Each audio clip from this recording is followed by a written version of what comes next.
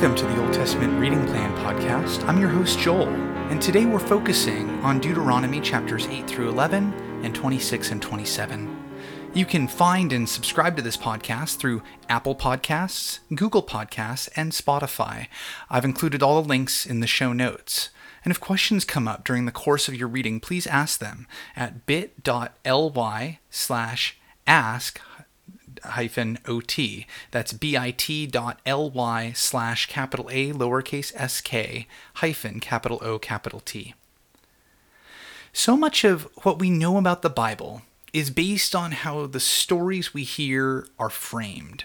For example, children all learn about Noah and the ark from Sunday school, but it isn't often framed as God drowned almost every human as a way of dealing with sin.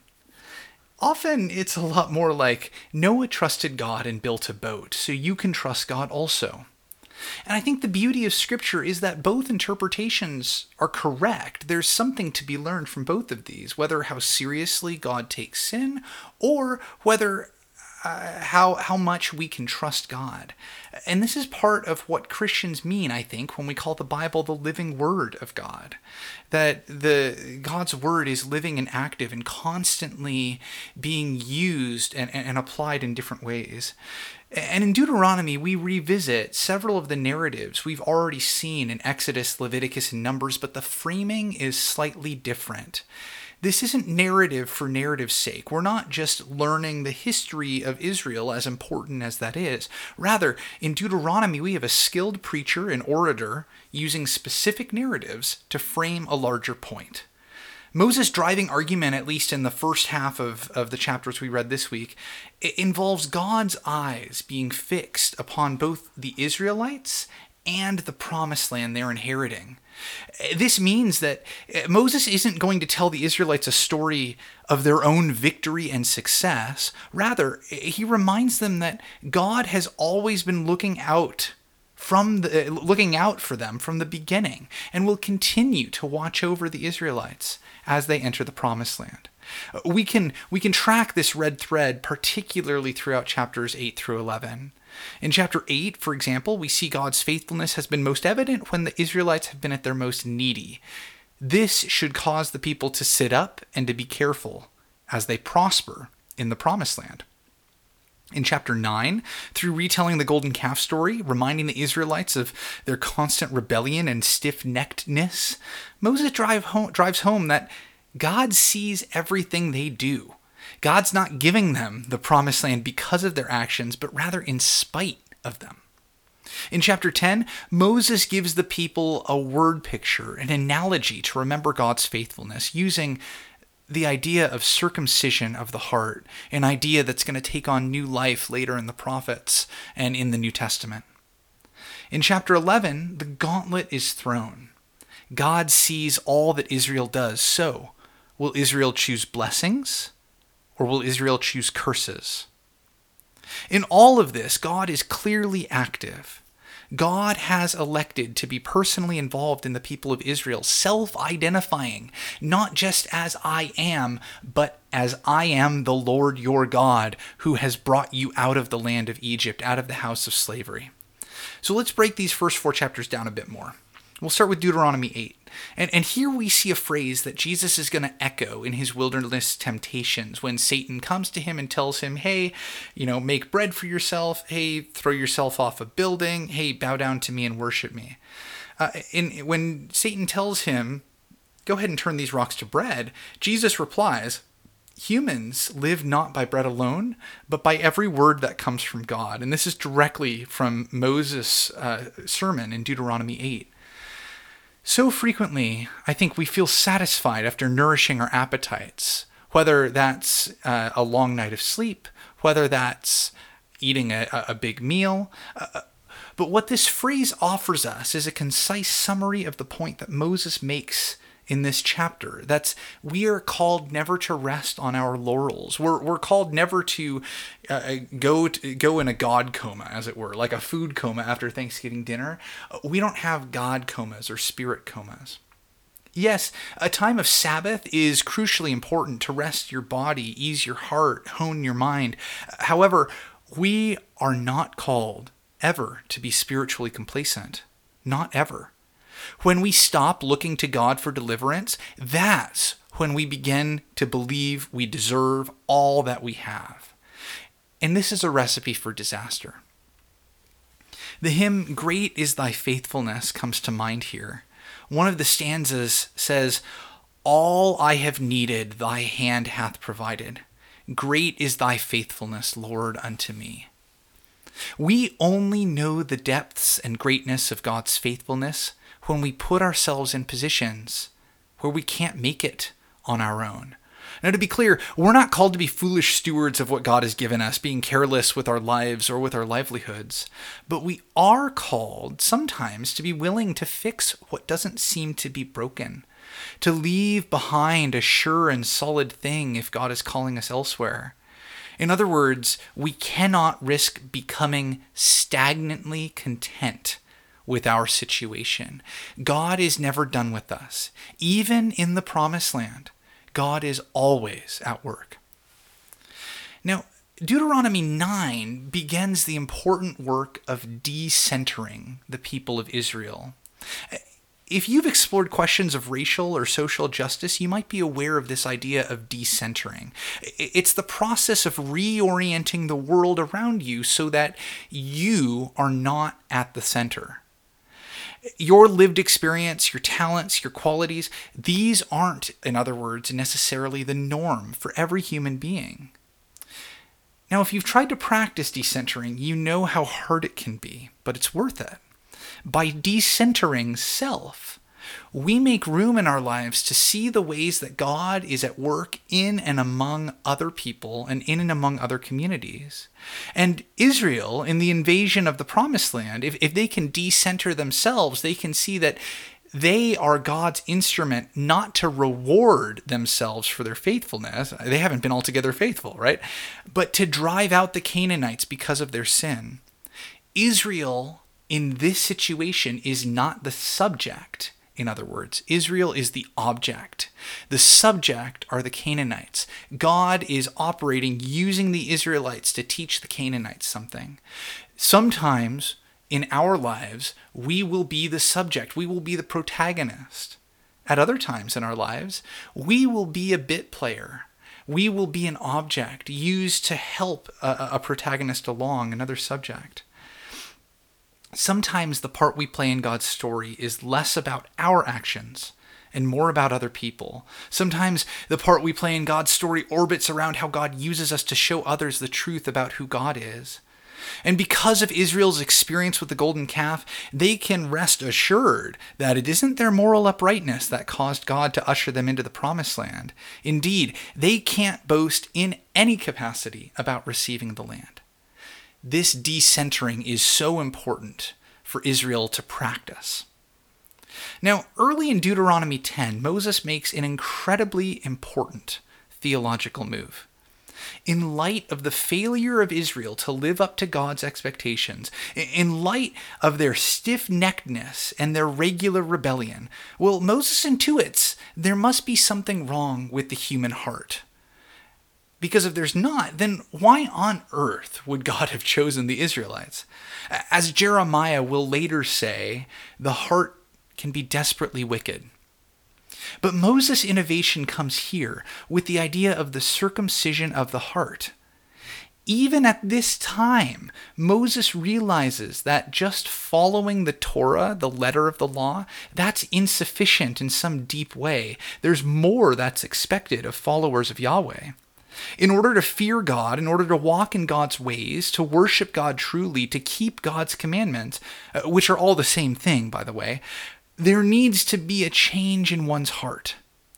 Just as covenant-keeping males of Israel marked their reproductive organs with circumcision as a sign of trust that God would continue to give Israel children, so too must God's covenant people now mark their hearts with a sign of trust that God would continue to offer us grace.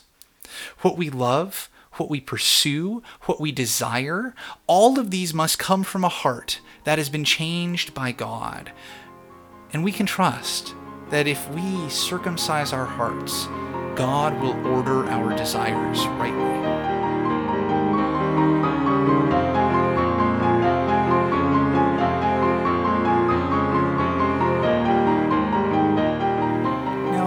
theologically speaking, this move to circumcise our hearts is a great move. Let's change our hearts. This is effectively another way of saying we need to repent. But practically speaking, what does this mean? How can we measure this? Well, Moses goes on later in chapter 10 to give commands about the orphan, the widow, and the sojourner.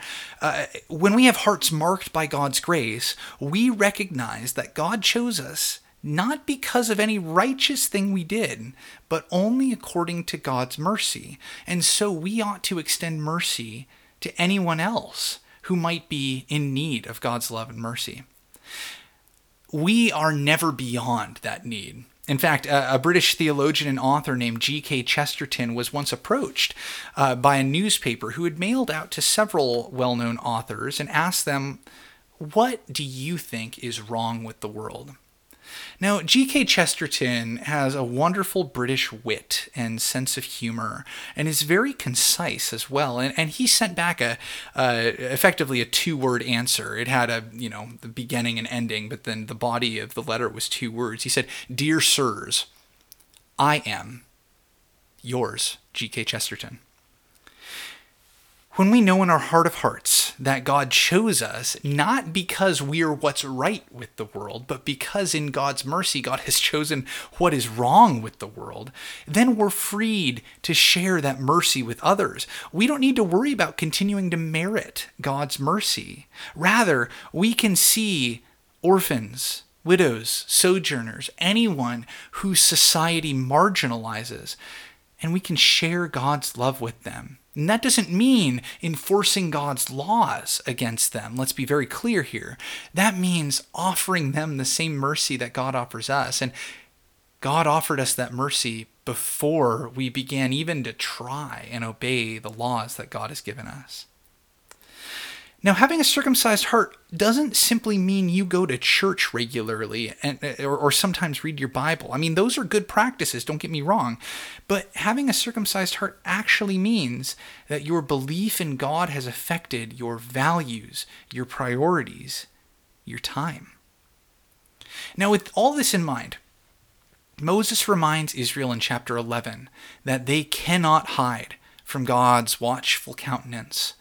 God's eyes are on the Hebrews. God's eyes are on this promised land. And while that might be good news for those who practice justice and righteousness, those who live their lives in the light, for those who do their work in secret, who don't practice justice and righteousness, this is bad news.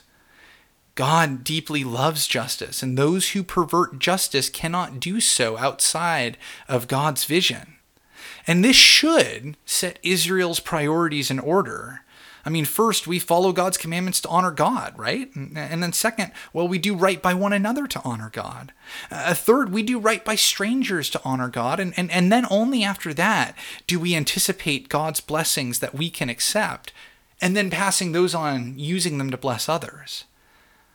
Israel could choose this path. Moses begins describing the ceremony to ratify the covenant before entering into the promised land here. He begins to talk about Mount Gerizim and Mount Ebal. And Moses is going to set two paths before the Israelites, a path of blessings and a path of curses. And it's up to them which way they decide to travel. But before Moses does this, he needs to recapitulate all of the laws that have come in Leviticus and Numbers. And chapters 12 through 25 are a summary treatment of Israel's laws, containing much of what we see in Exodus and Leviticus and Numbers, although I believe that there are some that are unique to Deuteronomy.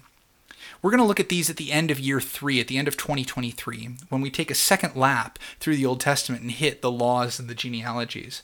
But for now, we're going to jump up to chapter 26, jumping over all of these laws, and get to where Moses describes what it looks like to offer part of our earnings to God. The tithing of the first fruits, strangely enough, isn't described as being a 10% tax off the top. Now, some churches will insist that believers give at least 10% of what they earn to the church. And while some churches permit 10% taken after taxes, others insist on every believer giving 10% off the top, 10% from your gross income, 10% of your first fruits, in other words. Now, let me be very clear. There's nothing wrong with this. This is a good practice and a good discipline to get into, or even to stretch yourself into, to give part of what you've been given. But this isn't directly commanded in Scripture. In fact, the Hebrew Bible expects more than 20% of a person's wages or produce to be given away, some to the Levites, some to the temple, and some for the poor. That's how important the have-nots are to God. Tithing doesn't just go to the religious institutions, but directly to those who are impoverished. This is another way that God's eyes are on Israel. God's eyes are on the Promised Land to see if Israel, in the secret of their own heart, with their own money, does right by the have-nots. Now in chapter 27, Moses begins leading the people in a solemn ceremony of ratification, of accepting the blessings and curses that would come from obedience or disobedience. Mounting huge stones atop mountains with the laws of the land written upon them, that's something that has precedence in the time of Israel's entrance into the Promised Land. Hammurabi's code was written like this. And having two large mountains reminding the people that they are always choosing between two paths, this was likely a helpful concrete illustration of how, no matter where you are, you must always try to choose life by choosing justice and righteousness.